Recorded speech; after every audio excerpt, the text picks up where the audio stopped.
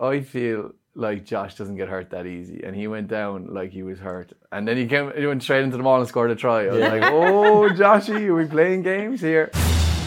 Joe presents House of Rugby, together with Bank of Ireland, proud supporter of the 4 Irish provinces.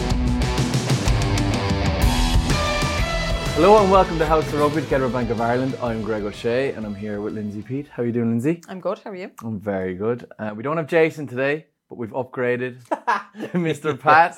How are you doing, Pat? Good, yeah, very good. Thanks very much, yeah. Good to have you in the hot seat. Yeah, what is it Jason's missing out? I think he's at the International Rugby Experience there. They're having their grand kind of big launch today down in Limerick. So Jason's in. I think they have a load of legends down.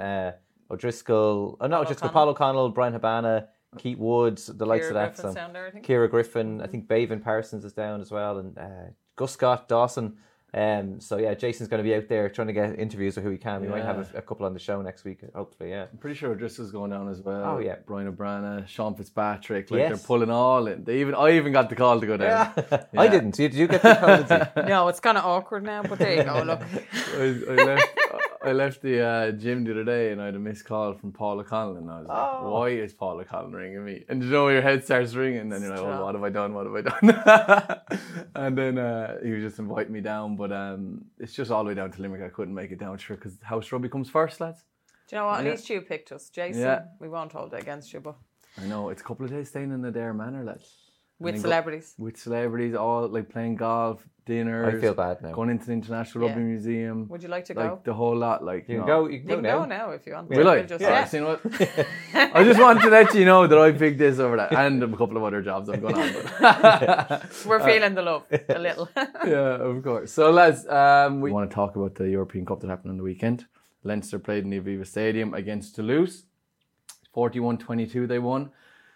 Very convincing, but Toulouse had to go down to 14 men for it to be convincing. What do you think, Lindsay? Yeah, it was always going to be tight. And I think there was a difference this year in Leinster. I think they rode their luck. They obviously done their homework on Toulouse, and I think they knew their discipline would be key to this. I also thought before the game, if they let this get into, like, obviously we've seen how expansive Leinster can play their style of rugby. But I was like, if they go toe-to-toe now in a really open game of rugby with Toulouse, we're going to be on only one side of the coin. It's not going to be the one we want to be on. So looking at their tackle count was much higher. They really worked hard, but they also went through their phases and they were exceptionally disciplined and stuck to task. And I thought they really grinded out the game and they really took advantage when Toulouse went down to 14 men. So they bided their time. They were patient. Their set piece was excellent. Dan Sheehan, like the fact that he didn't start against La Rochelle last year in the final, and the trajectory of that man, like he looked like an open side, like he looked like a flanker taken off there. You know, he was exceptional.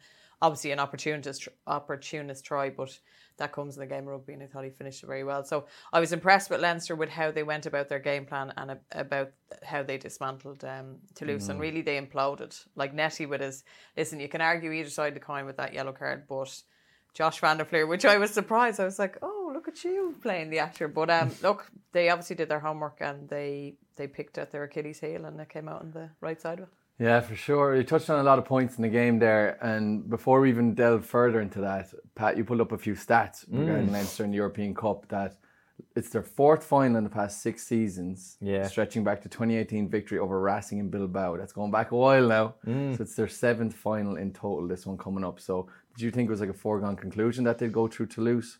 Or what did you think? Yeah, I had a neighbour of ours who listens to the show, Gavin, was heading out in the car there the other day, and I think it was Friday, and he asked me, do you think they're going to do it? And I was kind of like, yeah, I think they'll do it. Like, it wasn't 100% confident, but I suppose it's the same thing about La Rochelle. We might talk about the final as well. It's like, it's the home advantage kind of side to it as well, where, you know, and then it's like you look at the squad, it's like stacked full of Ireland guys who've kind of got over the line, won a Grand Slam as well. So it's like, but yeah, it's almost the same as Ireland in a way. Like, you don't have Sexton, you don't have James Lowe, you don't have Ronan Kelleher, you know, like you don't have Henshaw as well, and yet they still go out and there's so many lads stepping up. So I was kind of confident, but not wildly confident. I thought it was going to be really like, you know, one of those, I think everybody thought it was going to be a classic, like, you know, a one-score game or something like that at the end. But Toulouse, it's funny enough, like when you think that La Rochelle might have Leinster's number, now Leinster seem to have Toulouse's number as well, and kind of, just really know how to shut them down as well. But they got, very fortunate with the not fortunate, but like they forced it as well. Like, but those yellow cards made such a massive difference. Like, and even at the end, like Hugo Mala and Antoine Dupont were in the press conference, and they were just like, listen, you know, there's a couple of arguments we could have about this and that, but you can't complain when you concede over 40 points. Like, so they kind of just held their hands up and were like beaten by the better team again. Like, yeah, wasn't that mad? Toulouse, I think, are 5-time champions, and Leinster 4-time champions. Yeah, and they're beating them like handy enough. Like, do you know what I mean? Which is just crazy to talk about Toulouse, one of the giants of European rugby. But I did think when it started off, I was like, okay, home advantage is going to be huge here for Leinster, and they don't really have many injuries that you alluded to there. And then Aki came out and scored the first try, and I was like, oh, here we go now. Leinster are going to be tested. Yeah. And then the yellow cards just changed the whole game. Like, it's just, and I suppose that shows at the top level of rugby, you know, Lindsay, that once one player goes off, the other team is good enough to find a space, and your systems start falling apart. And even though, like, to the naked eye, you might not see it, but like having a winger missing you're going to have space on the far side, or there might be space in behind. And Leinster just identified that, and they just had their homework done. Even after the Josh van der Fleer fiasco that we can talk about, they went straight away, and they just knew they had their homework done, and they just realised that they were a man down and scored straight away. Like, so. Well, they went for the set piece, and like, well, a couple of things on the Ramos yellow card, right? Yeah, it was so cynical. But he had to, like, because, it was a 2-on-1 and in a very tight area, right? But what I love was a big shout out to Jimmy O'Brien. I love this. He was getting sassy. He's like, go on, off with you, off with you. He was raging. I was like, yes, Jimmy, I like this idea. Like, he was like, get the boat, off you go. But I think I watched Ramos against, it was the Sharks, wasn't it, in the quarterfinal they played at home, if memory serves me right, and he was exceptional, both in his positioning, his kicking. So to lose a player who's been standout for them throughout this tournament and the season in the fullback position against Leinster, who can mix up their game with kicking, and what he then offers in attack and, you know, link play between backs, forwards, whatever. His game he's phenomenal. Like, and he carried that from his international into Toulouse. But they identified he was a big loss. Like, you can't lose your fullback who's key to your success. And then the same fullbacks just hold the whole defensive system together. Like, it's like a pendulum. You wouldn't even realise that. If you lose your fullback, you kind of lose your structure completely. 100%. And it's a bit like, well, that's for your backs, and then obviously your forwards, when they lost one of the front rows, then they go to set piece and then they maul them over. So this is what I mean. It's just a very different Leinster. They're never under pressure. And we've spoken about there, they put such a, you know, losing by 40 points or putting 40 points on Toulouse. They've done that consistently. You know, they've beaten Ulster, Gloucester, Leicester. Like, no team seemed to upset them. They do their homework. They stick to their game plan. Except La Rochelle. Listen, I'm going to admit it, I'm nervous. Chris this is the only team in the world that have the mental edge over Leinster. Yeah. This is the key. Yeah, Pat was chatting, like, the last 2 seasons Leinster have lost to La Rochelle in the European Cup, in the semi-final 2 years ago and the final last year. Yeah. And you talk to Leinster lads, and they all have this little thing in the back of their head about La Rochelle. So is that going to be a good thing? Is that going to be a bad thing, Pat? What do you think? Yeah, it's like, well, a team comes and they know they have, you know, they've done a number on them as well. I suppose maybe the France versus Ireland stuff, kind of like the tables are turned a little bit, so they might have that. Some of the players will know that they've went directly up against these guys, but yeah, then they have to, like, so, you know, like Will Skelton's going to be there, who, you know, like, and Kerr Barlow and stuff like that. They have a few more weapons to them as well. So yeah, I think it will kind of play into it a little bit, and like La Rochelle will probably try and repeat what they've done again. I'm sure ROG will have extra stuff in plan for them, but like I was mentioning to Lindsay there, was like that. Like, I had noticed that Toulouse were trying to copy what La Rochelle did in the final last year. It's like, the minute Leinster get any momentum going, just give away a penalty. Like, be as cynical as you want. We're just going to shut you down. Like, you're not going to get a try on us. We'll give you penalties, but we're going to shut you down. Like, so they did that as well, but then they paid the price with the yellow card. But it was like, we're not going to let Leinster score tries. So that's what La Rochelle will try and do again. And then the other one, which is very interesting, was the Jemison Gibson Park stat at the end, that he kicked the ball 11 times and they gained 350 metres out of that, which is insane. Like, so that's another thing that Rod should be looking at. Like, how do we stop That's 3.5 rugby pitches. Yeah. Like, it's crazy with 11 kicks. That's incredible. It's almost like a success every time. Like, so then, like, they'll be doing that thing as well. Like, I'd imagine they'll try and do the same thing again. Shut Leinster down. Don't let them get tries. Give them penalties. We'll keep ourselves in the fight as well. And then see if they can shut down that kind of kicking thing. But yeah, it's got to be in the back of their mind, I'd say. Like, they've beaten them comprehensively in that semi-final, and then edged them out in the final last year. Like, but and then a big chance for lads to kind of really step up. Like, there's someone like Ross Maloney now, who's kind of like was kind of left, kind of like he like he kind of last year, kind of for him, he kind of fell down near the end of the season as well, and that Jason Jenkins was brought in. That he still might be brought in for the final, Jason Jenkins, but lads have a chance to like even Jimmy O'Brien again. Like these guys will be like really chomping at the bit to see if they can get over the line against La Rochelle. Like yeah, for sure, 100%. And Johnny's not going to be back, and James Lowe's still question around his fitness as well. And Larmer was there. He looked a little bit kind of like he was still figuring it out. He was trying a few things. He was exciting, but he was trying things that I'm like, I don't know if you should be trying that in a semi-final of European Cup. He was forcing him, wasn't he, a little bit? Like saw Ross Byrne giving out to him a couple of times. But you can't give out to Jordan Larmer that much because he hasn't been playing all season. So he's trying to prove himself, get himself into an Irish team, I'm sure. But I presume he'll be on the wing if James Lowe isn't back.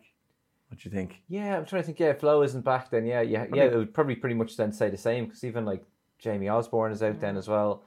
Dave Carney, like, it's kind of like he's still an option there as well. Like, but yeah, I think Lowe. I think if they could do, they might even sacrifice the URC, like, and say Lowe, get yourself back for the final here if you can, like, and So I think he's a new father as well, actually, James Lowe. They welcomed a child there. Congratulations, James. Yeah, that's beautiful. Yeah, lovely stuff.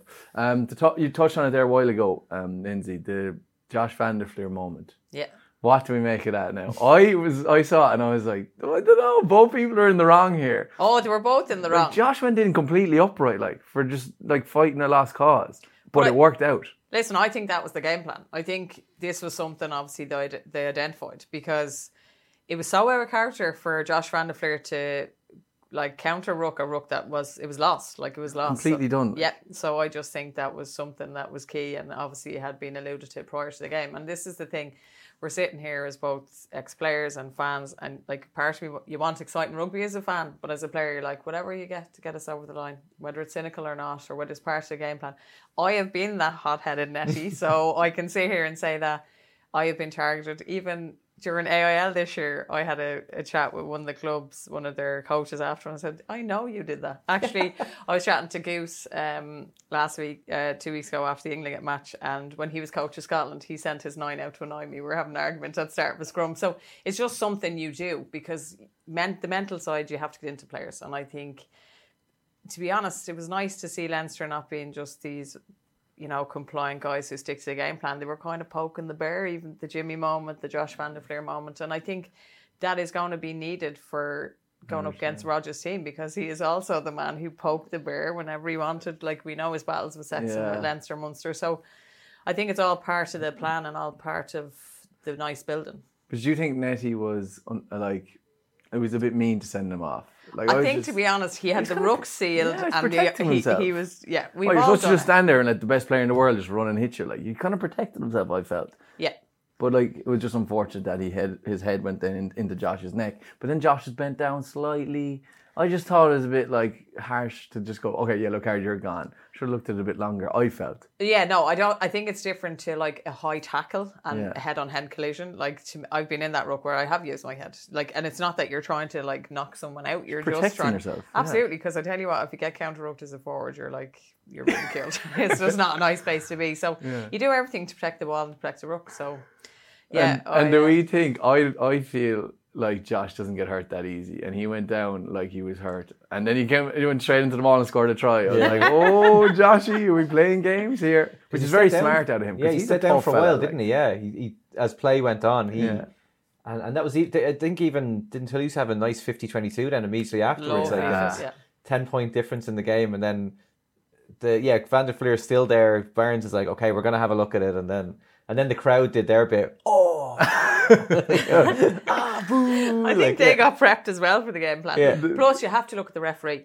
Like, Wayne Barnes, he's a great ref, but he's pedantic. Like, he is pedantic, and when he's hot on something, he's hot on something. And I'd say that was another issue that we're like, right, we're going to get 50-50 calls here. But there's this thing in rugby where, Lindsay, and obviously you know as well, Pat, that you can't be coming in upright, whether it's in a tackle or it's in a ruck. It's all about bending at the hips and getting low, below shoulder height, or sternum is the new height that they're talking about. You look in the Toulon versus Treviso game, Olivon got sent off for coming in too high in a tackle. Josh van der Fleer is coming in completely upright into that. And why is it like that he doesn't get ridiculed at all? Or any, I love Josh now, but I'm just like, as the scenario that happened, I'm like, why are they just going against Nettie? Like, there's two people in the wrong here. Yeah. Do you know what I mean? Do you think What am I just being too? No, I pedantic think here? you're right, and I agree with you. Like, I saw bits of the game in and out because when you have a young son, you can see bits of it. So I was like, "What's the story with this?" And I'm actually chatting to my dad. He's like, "No, Nettie, silly of him." And then I'm looking back and I'm like, "Well, he didn't like kind of loaf him head on." You know what I mean? Like it's very hard, and I don't want the game of rugby to go down like soccer, where we're on VAR now and we have to stop the game every 2 minutes, and but it's hard until I think we get over this period of really defining what merits a yellow and red card and what is really dangerous to the player. It was interesting to hear Wayne Barnes say that he was unsure between a red and a yellow because it was in the neck area. So that's probably what made the decision for him, but that he dropped down to a yellow because I think we heard over the ref mic that they want him to go for the lesser punishment. Probably to keep the game running if they're unsure. What do you think of that? Yeah, it was kind of, I was like, Barnes doesn't flash that many reds as well, I don't think. Like, let's say someone like Carl Dixon or something like that, he's prone to show the reds and like, but yeah, Barnes is kind of like, he's always willing to be like, now he knows his own mind, but like sometimes he's willing to be talked out of things sometimes, and kind of, I just saw like Barnes would never flash a red there, European Cup semi-final. Like he'd kind of, so if somebody was trying to talk him out of it, he's like, okay, listen, we'll go yellow, like, but yeah, the more kind of Lindsay talks about it, the more I kind of think, yeah, maybe that it's almost out of character for Van der Fleer to run in bad body shape into a ruck, and then to go down so dramatically. Like, so yeah, was it something that they had identified in a way, like, and is it something that Barnes doesn't like or something like that? And listen, yeah, I've had Joy. Joy Neville is brilliant. Like, good referees will say, they bring you in, this, and they'll say, right, and even before, like, I was a hero for offside. Divil. If teams want to get on it, they'll keep saying, "Oh, look at one, she's offside, sure," and they'll plant that seed. And say Joy, she'll say, "I want you to listen to me. Don't be offside," and she'll give you that. And Wayne Barnes will be the same. There'll be idiosyncrasy for players, for referees, and I think the same thing. I just think he knew what he was doing. I looked at the ruck so many times; it was lost. Like, he's not a stupid guy. Why waste your energy on a ruck that, like, against two big forwards, like it was, who had extended the ruck? No way he's counter rucking that. So I think he just was... It was a plan of action. Absolutely. And like, hats off to him. Like, that's, unfortunately, it's a game of margins. And in a semi-final, you got to do it. Complete. And you know what? They're playing the game of rugby, like, and he's playing the rules, and he did his thing, and it worked out. They scored a try, so that's probably why he's the best player in the world. Listen, he's not World Player of the Year for nothing, is he? Not just physically, also mentally, he knows what he's doing, and he got Nettie there, unfortunately. And a great pass to, can I just say, his... tip on pass. To Jack Conan was exceptional. Now I thought Jack was going to give back. I was like, that's a man who's confident at the moment. And another person who's lucky to get away is Andrew Porter. Did you see him dump tackle Malia? Yeah. Did you see that? I didn't. That was an interesting one. I didn't see it live, but I was up in the stands, and someone that we work with, Niall, sent me a clip, and he was like, "Have you seen this?" I didn't pick it up, but it happened live as well. Like, but.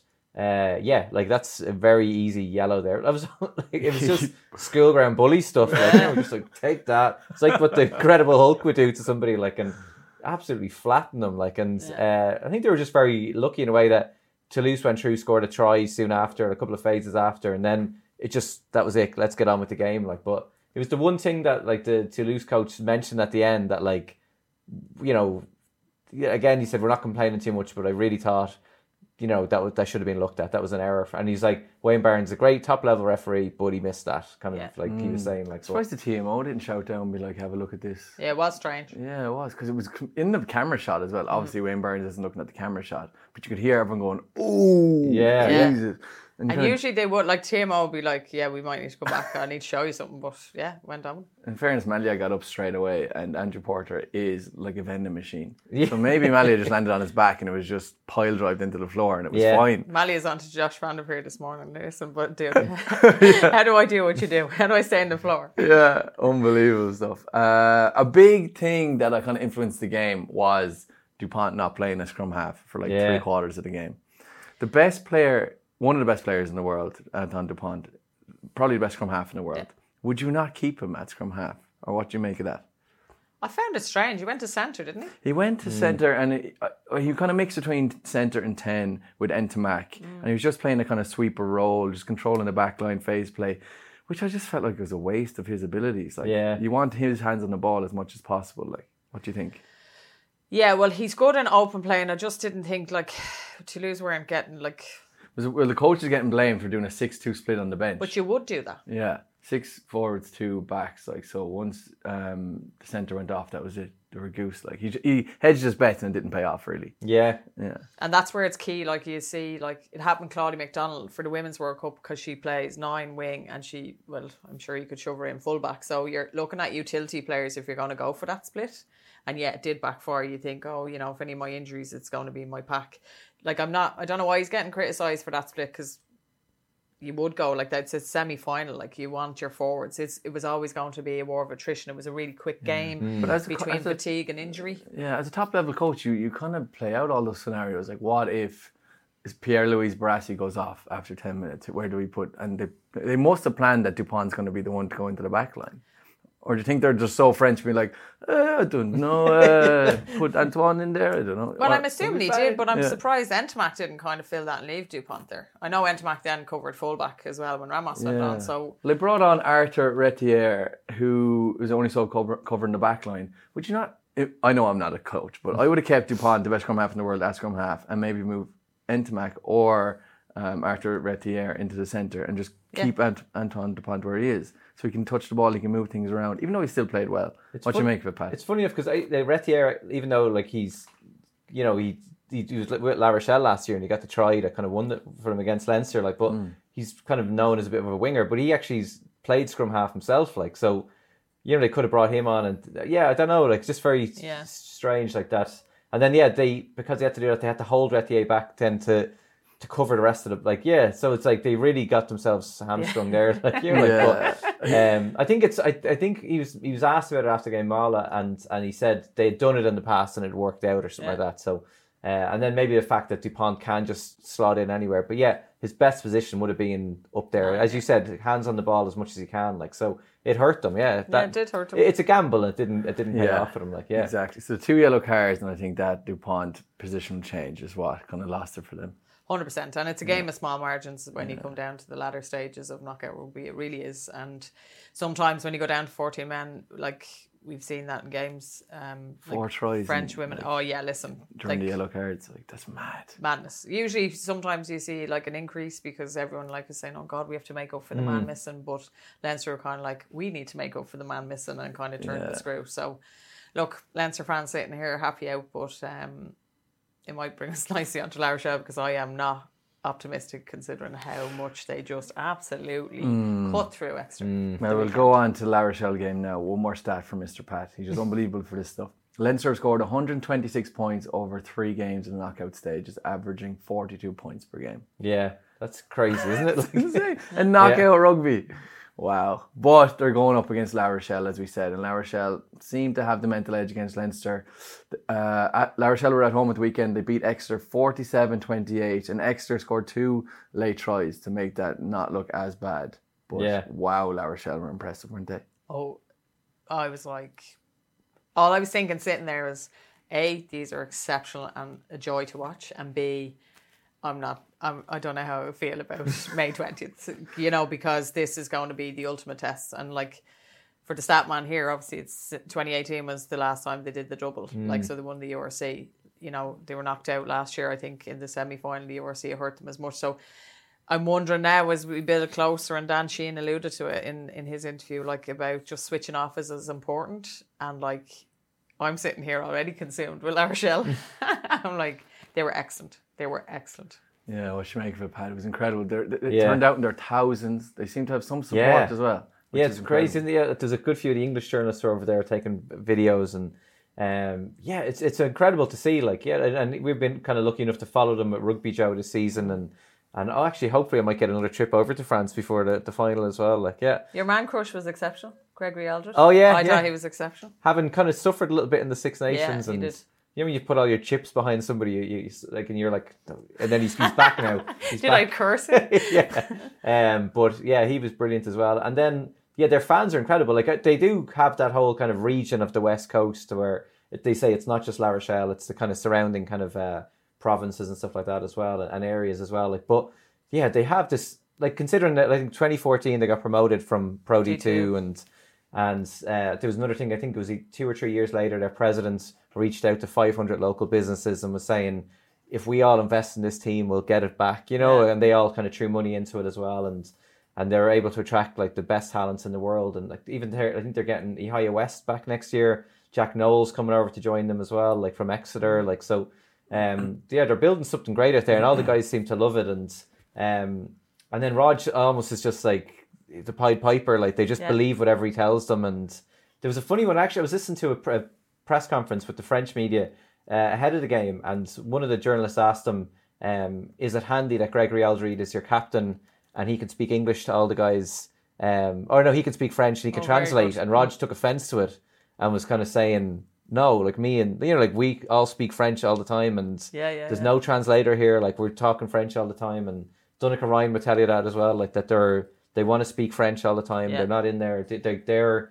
We're on your turf here, like so. He's really bought into it, and their fans are incredible, and such smart signings like Sutani, like they got over from. She was excellent. They got him from Bordeaux, like, and like he's like a highlight reel player, but he had 8 defenders beaten and stuff like that, and that offload. Just a nice little offload with 2 players hanging off him. I was like, how'd you get that ball out? Yeah, we were talking even there. We were asking like he's an Aussie as well, like, and it was like with Eddie Jones kind of like.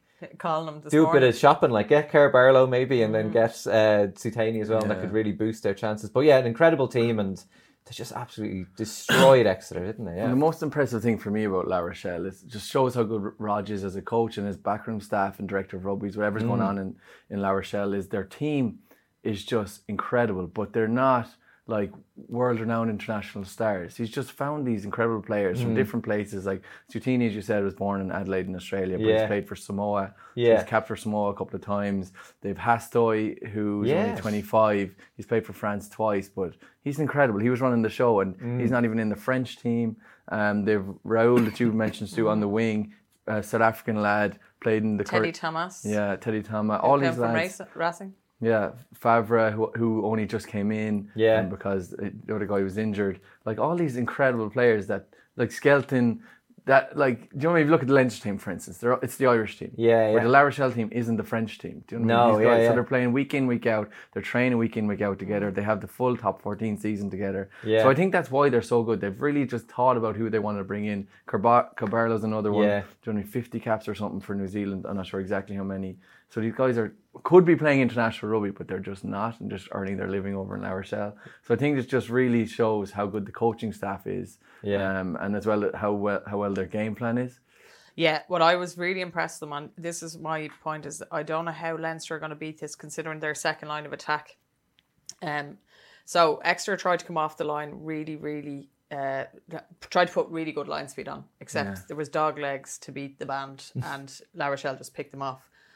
La Rochelle did the same to Exeter, but they come up and they, for anyone who doesn't, they hunt high. So you're like you're herding sheep, and they absolutely smashed them on the gain line, behind the gain line. They just caught any momentum. Like they made the likes of, I thought Simmons played well at 8, and obviously he'll move on as well. Is he going to Bordeaux? Montpellier, I think, I thought he did well, but they just, any avenue Exeter went to go down, and even the Raymond ruled first try was just a little chip over the top. He just little deft touch. It was like a soccer skill, and he just in the corner. His second try was a crossfield kick. And then Teddy Thomas comes off, and you think, all right, how does someone come on, going from Racing, French international, really high profile player, and he just slots in, and they just look like a group of guys, know their game plan defensively, which is key. But attack-wise, they're not afraid to express themselves, and they're very, very smart rugby players. So it's never, like, their variation of tries was exceptional. Like, props are getting on the score sheet. Your centres are getting on the score sheet. That's what I mean. Like, they're world-class players that aren't getting taken away to international training camps. Like, so they're all just always in La Rochelle. I think that's why they're so good. And another one's like Ultan Delan, the one from our home. Like, he did great. He played a couple of times for Ireland. He's over there now. Started at 6. Like, you know, that's another. He could be playing international rugby. He's just not, because he's over in France now. And a big shout out to him. Like, he's been tough. Moved over, decided to get out of Connacht. Like, and it's paid off, obviously, hasn't it? Like, and I think he said he had always made a promise to his mum that he'd go back and play in France for a bit as well. And I remember talking to him. He said he had to have a talk with Andy Farrell, and it was almost like kind of good luck. You know, like, you know, I'll keep an eye on you, but like, you know what you're doing here. You're kind of, I think he had 18 caps for Ireland, but The likes of Treadwell came in to cover him. Like, he was still involved with the Irish squad, like, but he took a kind of brave decision that, like, I'm going to go here. I want to play. He's dead right. Yeah, he had a lot of injuries, so didn't he, for a while, and it really that was a bad time where he was out of the squad and he just wasn't playing. And people started writing him off. I just don't think he was as happy in Connacht as he had been initially. Like, Yeah. he's 100. Go to La Rochelle, live in the sun, Yeah. play for ROG, get your big contract. He was out on the 15-metre channel a couple of times. I saw him in the first half and he did exceptional. I thought he had a really, really good game, really solid. He looks like a guy back loving his rugby. to switch to blindside, and have a big impact as well, like crazy. At that top level rugby. Yeah. I know a couple of lads that are friends with him and he says he's much happier over there. Oh, really? Like, Yeah. Not that he was upset in Connacht, he's just really happy with his lifestyle over in La Rochelle. 100%, yeah. And like He's a nice guy. And he speaks French as well, doesn't he? Yeah. Yeah. Incredible stuff. But Rog had a couple of things to say around the game. He was quick to correct Martin Bayfield, who was the BT Sport presenter, when he said that Leinster did not have two big games before the Champions Cup final. And then Rog butted in and said, no, to be fair, sorry, Leinster do have that because they have a quarter-final of the URC and a semi-final, I presume, if they win that quarter-final. Like, so it's funny that Rog is very aware of everything that's going on. But he also said that you kind of argued that La Rochelle have a 10-1 season. Saying the top 14 is a proper slog and you have to be playing at top level for 10 months, where Leinster only need to peak for certain parts. Which I just thought, I don't know if that's right now. Do you know, there's Leinster playing the URC, which is a bit of a slog as well. And then they have all the European Cup games. And I think they both just have really deep squads, and Roger didn't need to come out and say that. I know not many people have taken it up, but I feel like he's coming up with excuses already before the final. What do you think? I'll tell you what exactly he's doing. He's starting to play the games. Yeah. I see you, Rog. I see you. No, 100% he's starting to play the game. Yeah. And I think you're right. It's not that he's preparing himself either way. He's starting to play mind games. He's starting to plant the seed. He's starting to get his players riled up. He's taking the pressure off his players by saying he's a 10-1 season. So I think he's an exceptionally talented man in how he plays the mind games. You know what I like about him? He's protecting his team. He's taking all that flack. He's no problem. He's like a politician. He's just like, wait until I tell you here. We have a 10-1 season. I think you're right. I think the fair point is that the URC and Robin McBride said it in an interview, I think I was reading this morning before coming in, that he said, like, you know, they are upset by their loss in the URC last year, the semi-final. They're trying to look at things and balance things out and how they're going to get their squad right.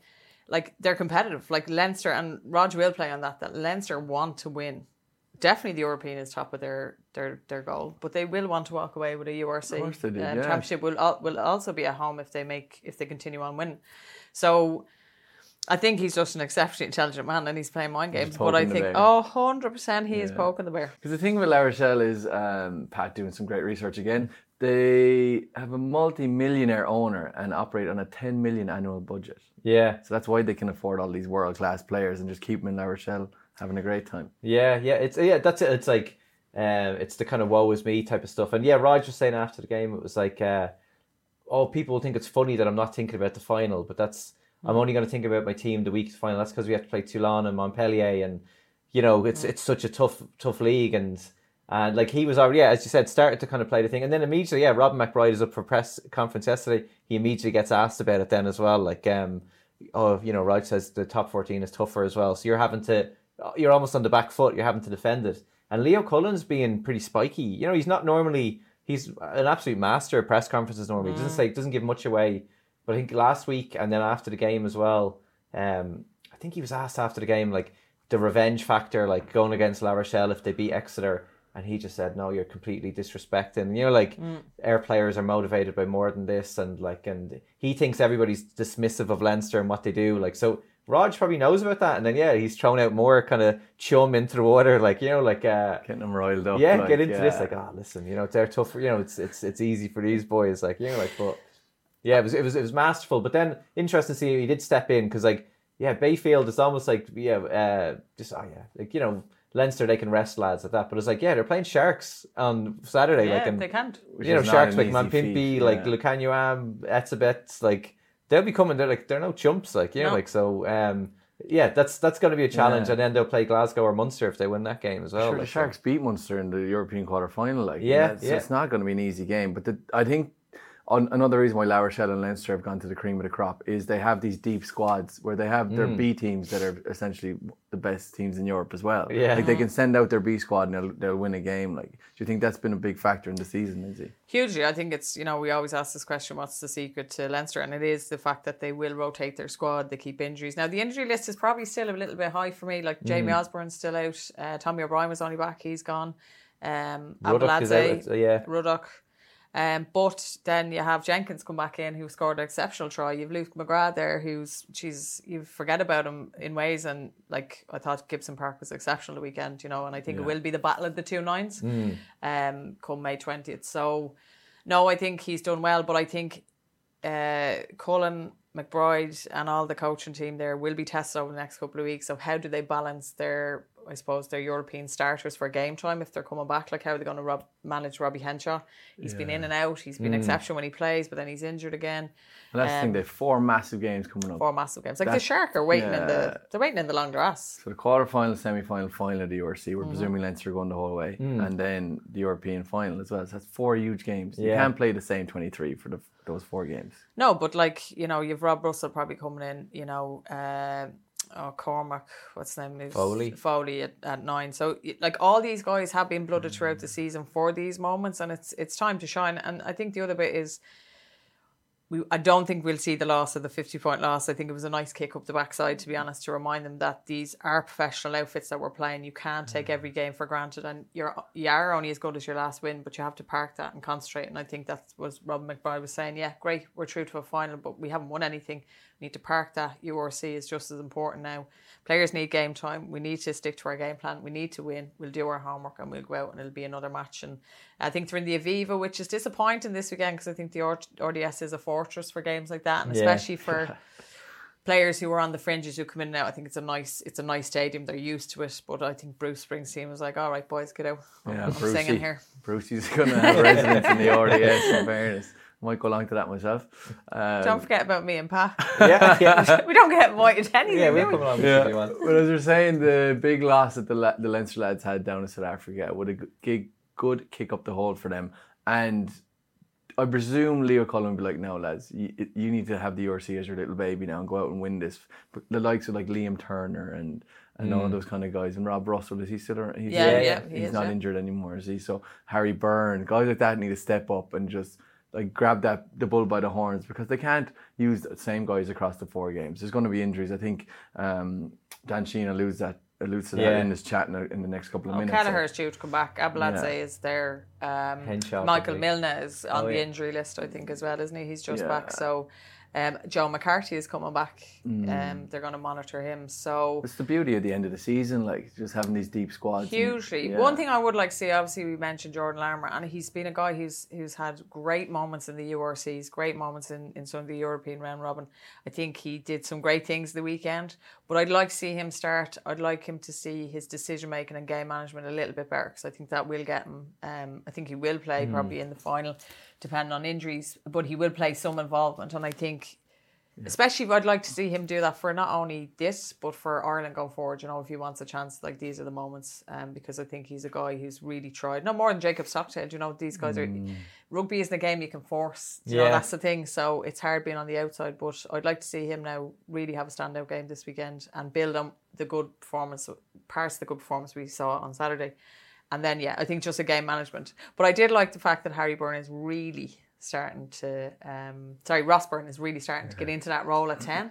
And, like, there's less whisperings of what are we going to do without Johnny. Which is lovely. It's true, actually. It's really, really nice. And I think, we've all played under, any good teams, whether it's the Duponts or the Johnny Sextons. There's always one of the halfback pairing that are these like generals are like, you aren't doing your job. Whether that's Jordan Larmour just was the enforcer one, but I've been there where you're like, you didn't clear that ruck, you didn't block that kick for me, and you're like, okay, good. They're the standards you uphold. For sure. So I think it'll be a nice run in for Leinster, but it'll just be managing injuries, game time, and this side of things. Yeah, pretty cool for the Byrne family as well to see Ross coming off in a semi-final and Harry going on. Yeah, that's lovely. Like brothers, like running one of the best European teams around. Like, it's just incredible. Like, I can only imagine how proud.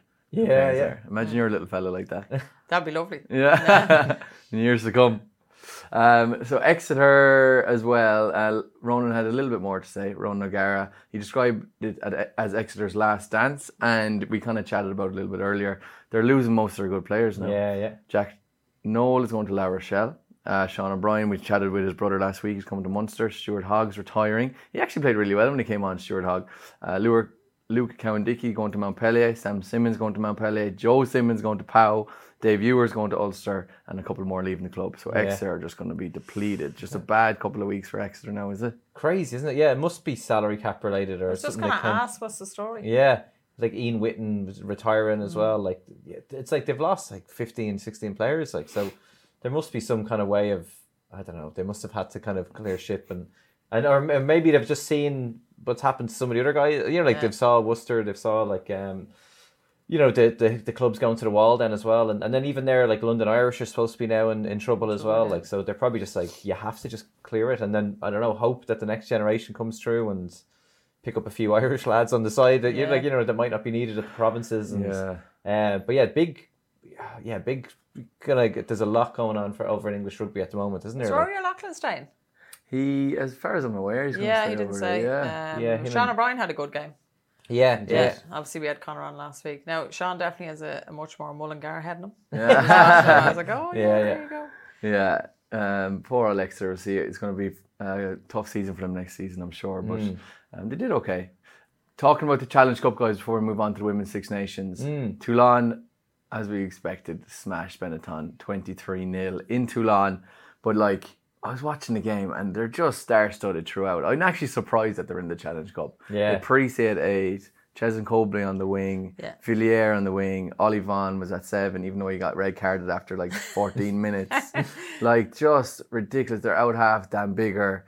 Yeah, it's like, you know what? It's like going on like a PlayStation game for rugby and just creating an awesome. They're like the PSG of rugby, aren't they? Really? It's like, this is so unfair on Benetton. Benetton 23-0. I thought when the Toulon got the red card that they might fight back, but they just didn't. Like, it's just too much firepower, wasn't it, Pat? Yeah. And like Parisi, there's like I don't think he's ever officially retired from Italy. No. Like, but there was talk there even again after he played so well that like, could Italy not do with him? Like, even as a replacement or something like that. And I think he's probably 3 years since he's played for Italy, but he's still, what is he, 38 now or something like that? He played the full 80 minutes. And did you see his assist for the first try? He went to the first receiver and kicked the ball through. I was like, this lad, like, some backs couldn't do that. Yeah, incredible. I think he's reaping the rewards actually, not playing international rugby. It's extended his career. He looks like he's, again, I think he's not an exhausted version of himself after, you know, like Italy have historically have a really tough.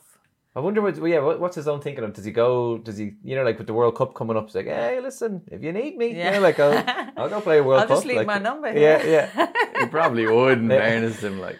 And the other semi-final was Scarlets versus Glasgow. It was on in Scarlets. Half time, I think they went in 14-all, or it was quite close enough. Quite at half time, and then Glasgow came out and just pulverised them 35-17. Then they won. Yeah, it's kind of fair enough, wasn't it? Yeah, it's the two best sides left in that competition, kind of contesting the final. That'd be good. It's going to be Friday night in Dublin then as well. Like, starter to the weekend. Nice, So you'll have French and Scottish fans over for it then as well. That'll be a big weekend then, won't it? Like, God, it'll be manic. Hopefully the sun will shine. Yeah. It's the first Scottish side in a European final, is what I heard, which is amazing. I was surprised with that. Yeah, I think I saw someone. Are we? I saw someone tweeting that, and then somebody said maybe Edinburgh might have got Challenge Cup before or something like that, or maybe someone corrected it, or but yeah, like I suppose all the years they've been in it, they haven't really kind of achieved or overachieved, I suppose you call it. Like, but it'd be good, you know, big thing for them. Like, again, they play Munster then coming up at the weekend as well, but then they have that to look forward to. So, you know, big things for them. And then what's the other thing? Oh yeah, because of the way those results worked out, it just means Connacht are they've nearly got Champions Cup rugby. So the only thing that can prevent them getting Champions Cup rugby is if Sharks win the URC. That's somebody said over the weekend. Like, so. Yeah, I was going to put you on the spot back. Can you explain that to us? How that's all going to happen? So Sharks win, they have to stay in the top. Obviously. And then that would bump Connacht down, and then you still have to have a Welsh side that would take the last spot. Then that would be Connacht. Like, so. So if Toulon beat Scarlets, then that means Scarlets have. Toulon beat Glasgow. But Glasgow, No, sorry. So Scarlets have to be in. Yeah. So they're going to get a spot. If Scarlets had won the Challenge Cup, then they would have taken a spot then as well. Like, and then it would have bumped Connacht as well. Down. So very, like, I was almost like sometimes you're on Twitter and you're hoping that somebody does your homework for you, and then you're like, yes, all right, that's exactly. So basically, Connacht aren't completely safe yet. We have to see how the next couple of games play. They'll be, weirdly enough, they play Ulster first. Like, you know, they will hope to do the business themselves, but they'll be kind of cheering on Leinster at the weekend then, because if Leinster beat Sharks, they're qualified for Champions Cup then. Like, so this will be the first time the West. Yeah. It's so confusing, all these different competitions. But we hope Connacht stay in there. So Toulon and Glasgow will be playing it out in Dublin. I think it's nice Glasgow are in. I think on the back of a really successful, like, their international team are going well. I think they've played some nice stuff, as have Edinburgh. In the they have been good, inconsistent a bit, but they've put in some good performances. So it's nice to see some different faces in a final. And do we think it's a positive thing for Munster that Glasgow will have one eye on that final, because Munster are playing Glasgow next week? Well, I think it'll help them. I think, but I think now, there's been a turn of fortune, and I think I'd like to see Munster just finish off the end of the season as, consistently with the performances that they put in, like the good performances, like the new age Munster. So a bit of the old with the new, and the expansive rugby that we've seen play. So I'd like to see that regardless of anyone else. I think they just need it for themselves. Just play for themselves. So Ireland unfortunately lost 36-10 away to Scotland, but they kind of held them for a while. I think it was up to the 60th minute where unfortunately the wheels come off, and I definitely saw a different Ireland, which was lovely to see. They were playing, they were putting phases together, winning collisions, making gain lines. Set piece was a lot more consistent. Still questions over the line-out, but Nicola Friday got her second try, has really led from the front, to be fair to her. As a captain, Joel had to do a lot of the media and a lot of focus on her and her team, and really played a captain's part. So I think just fatigue and maybe lack of experience come in the last 20 minutes. Scotland probably showed they put all together their good piece. I thought some of their play was exceptional. Francesca McGee's try was ridiculous. Actually, unfortunately, it was Nicola Friday who came out of the line, left a dog's leg, and then a mismatch. And Francesca McGee, you think Dan Sheehan hit the afterburners. Yeah. She absolutely came in, she came out, she meandered, and she got a try right under the post. And I think that just ignited Scotland. Rachel Malcolm got her first try of the Six Nations, and she's been around a long time. Scottish captain, she's exceptional. Chloe Raleigh, which we knew she'd be a pain in anyone's side, and Leah Bartlett, who was probably quiet considering she'd scored 2 tries the previous week, but Scotland had a load of 50 cappers. They have a lot of experience in their squad. Helen Lanson was there as well. She has 50 plus 51 cap, 51st cap I think, against Ireland last weekend. So she was there at 10, and I just think some of their key positions, Jade Conkle was exceptional as well. Conkle Roberts, she'll kill me for not giving me her full marriage name. So I think those players I mentioned were always going to be key, because of their experience and what they played through. And that experience, which we've alluded to on the show week after week, the mixture of experience with the likes of Jade Conkle Roberts, who was again 50 plus caps, Chloe Raleigh, Helen Nelson, Rachel Malcolm, all of them coupled with the new age Francesca McGee's, who, that's her first try, but she's only a couple of caps yet. That was her first international try, as far as I know. I'm open for correction, and it's that coupling of experience and youth and inexperience that'll build it up. Do you know what I mean? Because you are for every team, it was the first, obviously, tournament since the World Cup, so everyone's starting afresh nearly in a new 4-year cycle building up to 2025 World Cup in England, which, by the way, can we say is probably going to absolutely blow records out of the water again, considering what they did on Saturday in Twickenham. But I thought the girls played really well, and I think just the last 10 minutes, 20 minutes just unfortunately so it was closing stages. Then Scotland scored 4 tries, but if we say 50 to 60 minutes, Ireland were thereabouts with Scotland. So I think people need to take context of the whole game. But that is very good. 3/4 of a game to be battling it out like that, and it just comes to what you're saying there: experience, more time together, maybe game management, and then you see off the last 20 minutes and you might get a win. Unfortunately, the girls came last in the Six Nations, so they didn't win any games out of the 5. But what we just said there with the Scotland game and last week against England, they held them for 30 minutes.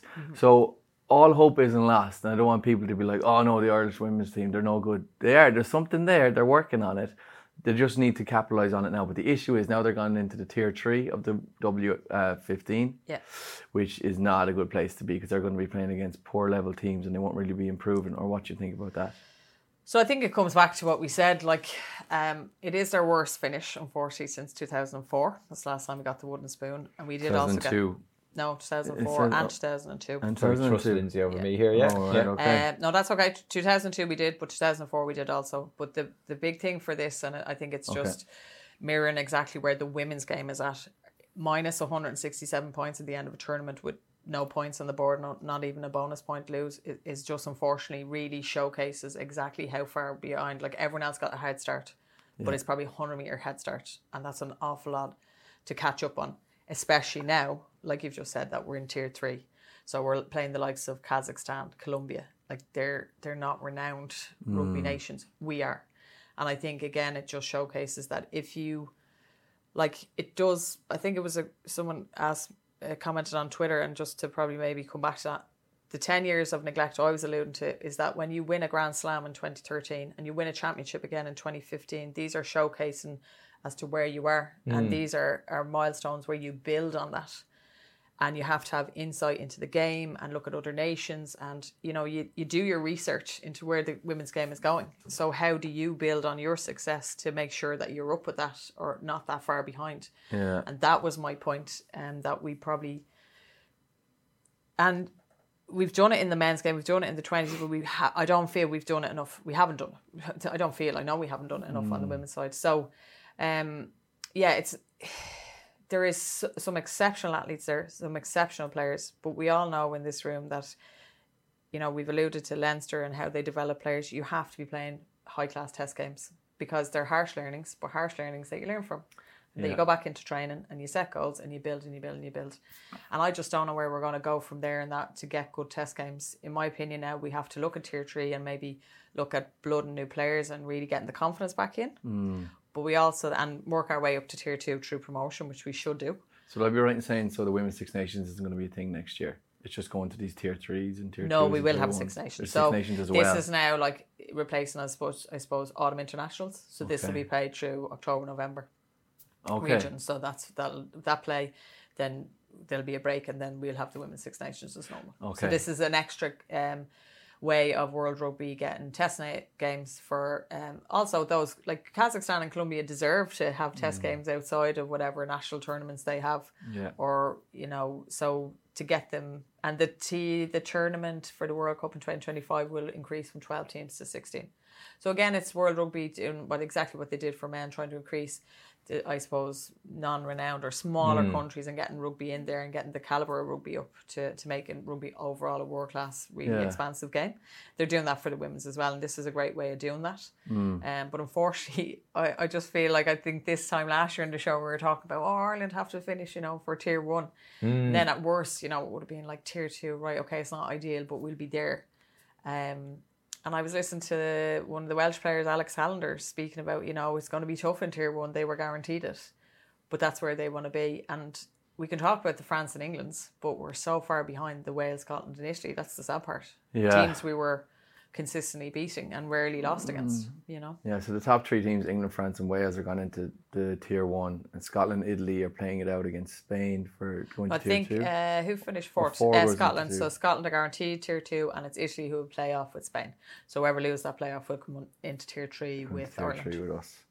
Okay, not ideal, but maybe like the women playing in this tier 3 will allow them to kind of focus on improving and getting some wins and feel happy with each other and go out against the likes of Kenya, Spain, and well, not Spain, Kenya, Fiji, Colombia, Kazakhstan, and get a win against them and then build up again for Six Nations next year. Hugely. I think what we need to do, and again, this is the players, like they're such skillful, they will get there, they need time.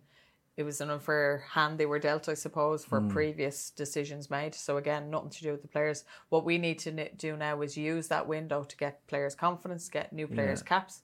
But I also think now it's time for us to really sit back and look from a wide-angle lens and see how do we improve our domestic, how do we get our players as much game time as we can and feed that up into international. So this has to be a holistic now approach to improving the women's game overall because, you know, what I've seen for suggestions, and nothing's set in stone about what the season plan will look at. Like, you have to fit in an awful lot of rugby for possibly just one cohort of players. So like that would be the W15s, the Celtic League is still there, and then your Women's Six Nations. But how then do we do that with the AIL and under 18s who were competing in their Six Nations Championship a couple of weeks ago? So yeah, I think we just need to take a breath, let the dust settle, have no knee-jerk reactions, and I hope the girls are just celebrating now and spending time with each other and getting back to the ones they love. Yeah, exactly. And there's kind of chit-chat this morning reporting that Greg McWilliams might be stepping down. What do you think, Pat? Yeah, I think Rory O'Connor had that in the Irish Independent, and last one, and yeah, it seems to be it hasn't been confirmed yet, but I feel maybe we might get an email or some kind of confirmation later on this afternoon or tomorrow. But yeah, it'd be interesting to kind of see like is it an opportunity? I kind of was wondering now, do they try and show their commitment to this kind of like we're all in on this now by trying to bring in a big name? I was even shown in the likes of like Simon Middleton might be leaving England. I was thinking that myself. Do you tempt him over? Wayne Smith, do you tempt him over from New Zealand, having kind of brought them to a World Cup? Like, do they go out and do they make a big appointment and show you, oh, we're serious about this now? So Greg, came in, had a tough, didn't do everything perfect, didn't say everything perfect, but from the people who know him, like, he seemed to care a lot. You know, like he threw all of his, you know, commitment into it as well. Like, but it seems like maybe he's just put his hand up. It'll be interesting to see how it worked. Did he walk away? Was the pressure too much and stuff like that? But it looks like that's the first big change to come, and we'll see what will happen after it then as well. Yeah, we'll see what happens there.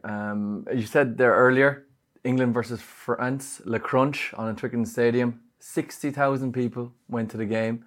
To put that in perspective, Pat was saying that the Arsenal versus Wolfsburg game had 60,000 fans as well, which is a football game. Obviously, it just shows that rugby and women's sport has a big following if it's given the funding and given the spotlight it needs. Isn't that right, Lindsay? Yeah, and that it was one of the Arsenal women's. I've followed them on their media, and they had one of their players who has been there the 10 years. So 10 years ago, they played that same fixture, and there was over 1,300. So this is what I mean about, I think FIFA have put in a 10-year plan, and when you're hitting those milestones and moving the margins every time you kind of review, that's what you can see the success. And like this isn't a blame game. You have to hold up your hands and say things aren't right. This isn't just all teams, regardless of gender, it happens. You know, there's swings and roundabouts, peaks and troughs, and I think it'll be how we bounce back from this finally, because I don't think we can get any lower regards Ireland. However, I can't lie, I was ridiculously jealous. A lot of the teammates I play with Railway went over to that game. Some of the girls who were playing in England were at that game. They sent videos, like the English players walking into Twickenham. Like, it honestly was like the Queen was there again, you know, or the King was there. Like, people were just like flying. The noise was ridiculous. England did really, like, they were sublime.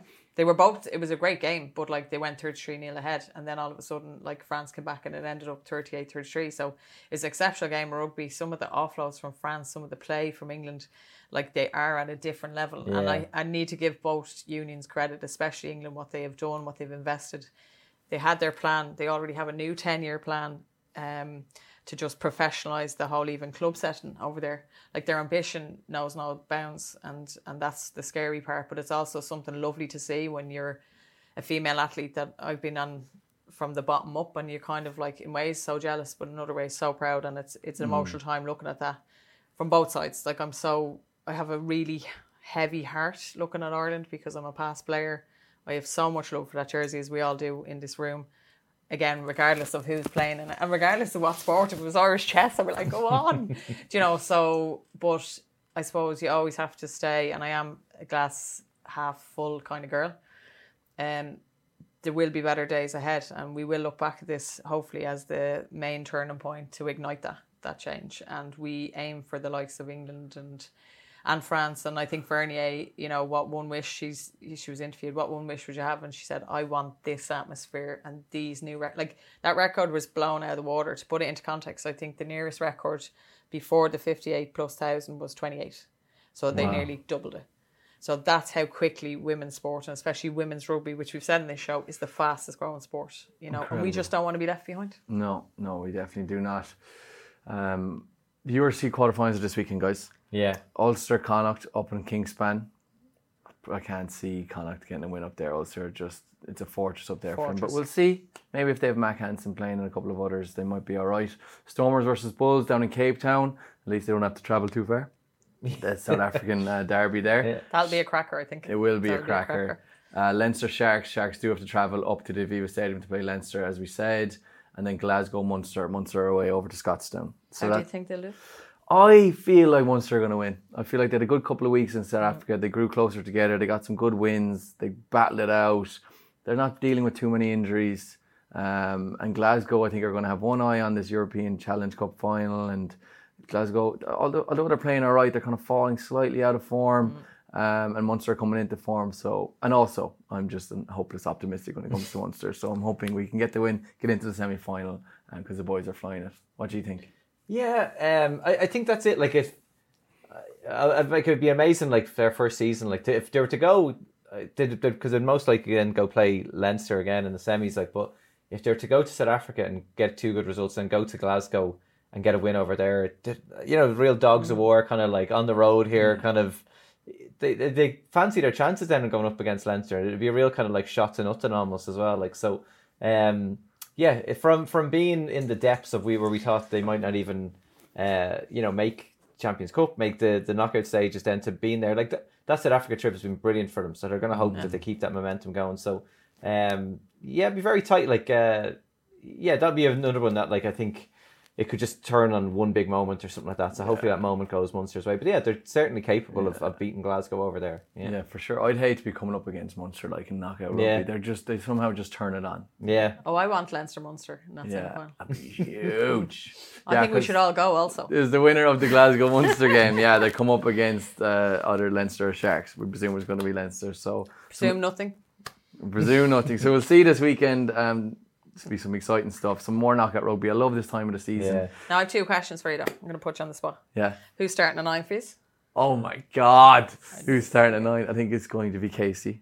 Do you? Oh. Yeah. I'm surprised at this. Now, who's starting at 10 for you? Jack Crowley. Do you think? Yeah, it's going to be Jack Crowley and Casey in the halfbacks, in my opinion. I hope he puts Joey on the bench. I like Ben Healy, but I feel like Joey Carberry is a Munster man. He's going to be here next season. Put him on the bench, give him some time, give him some confidence. We like Ben Healy, but he literally plays for Edinburgh. And he's Scottish now, like, in my opinion. Interesting. Jesus Interesting. Christ, He's signed. He's going. there. He's gone. Rip the plaster So off. I'm like, just let him go. Stop, like, You're so playing him. sentimental. You're cute. I just want, like, Joey's there. Do you Joey's want the to Munster win man. or do you want to keep Joey happy? Which is it? I want Joey to play. I love Ben as well, but I'm just like, answer he's the gone. question. He's You know? decided what he's doing. He decided what he's doing. Stop playing him ahead of Joey Carberry. I know he's playing really well, but he's leaving, like, unfortunately. Sorry, it's just my Munster passion coming out there now. I love it. Yeah. I got what I asked for. And he's delighted. I'm delighted for him. He's taking his big contract in Edinburgh and he's got his Scottish cap, but I'm just like, poor Joey, like, play Joey. Patrick, I'm going to ask you the same question. Like Healy came on, did well, set up a try. We'll keep Healy, because then now I don't have to, like, Carberry, great when he's on form, but now we don't have to manage him as much because we've got a load of Burns and we have Sam Prendergast as well. They can all step in and kind of back up Johnny Sexton now as well for Ireland. So we don't need to kind of rehabilitate Joey as much. So Ben Healy on the bench. Yeah. What do you think?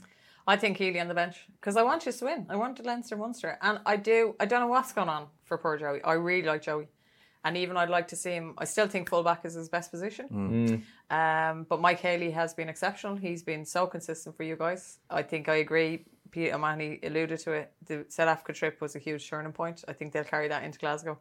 But I think I'm going to go with my 5, Casey. I do think Jack Crowley at 10 to start, but I think he'll move then to centre. And bring on Healy. Yeah. Well, that's what they've been doing for the off, last couple of weeks in South Africa, and it's been working. So why change it? If it's not broke, don't fix it. Like, yeah, it's just my Munster passion. I feel you're so sad now, but look, yeah, it's a win-win for us. It is. It's a win-win. Just win Munster. That's all I want you to do, all right? And win Leinster. I care so much. Leinster can win as well if they want. Okay, never stop competing moment of the week together with Bank of Ireland. We're giving it to Charlie Ngatai. He was out for 3.5 to 4 months and just came straight back into a Champions Cup semi-final against Toulouse and played incredible for 55 minutes. Yeah, like this just shows how good the player is. Like for that long and to come back at that top level, he didn't just like take part. He was like running the centre Oh, I thought he was exceptional. Yeah. Do you know what? I was asking that a couple of weeks ago. I was like, when is this lad coming back? Because he was exceptional up until his injury, and I think we've missed him. Though again, with depth, we haven't it hasn't been detrimental to our season. But I think he reminded everyone how good he is, and after so long out, he's such a smart guy. Yeah, great guy to be getting back for the next 4 games for Leinster as well. Yeah. Incredible. So, never stop competing moment of the week. Together, Bank of Ireland goes to Leinster's Charlie and Gatai. Well done, lad. That's the end of the episode, guys. It's an exciting weekend of URC ahead, though, the quarterfinals. Yes. So, thanks very much for your insight, Pat, and all your stats.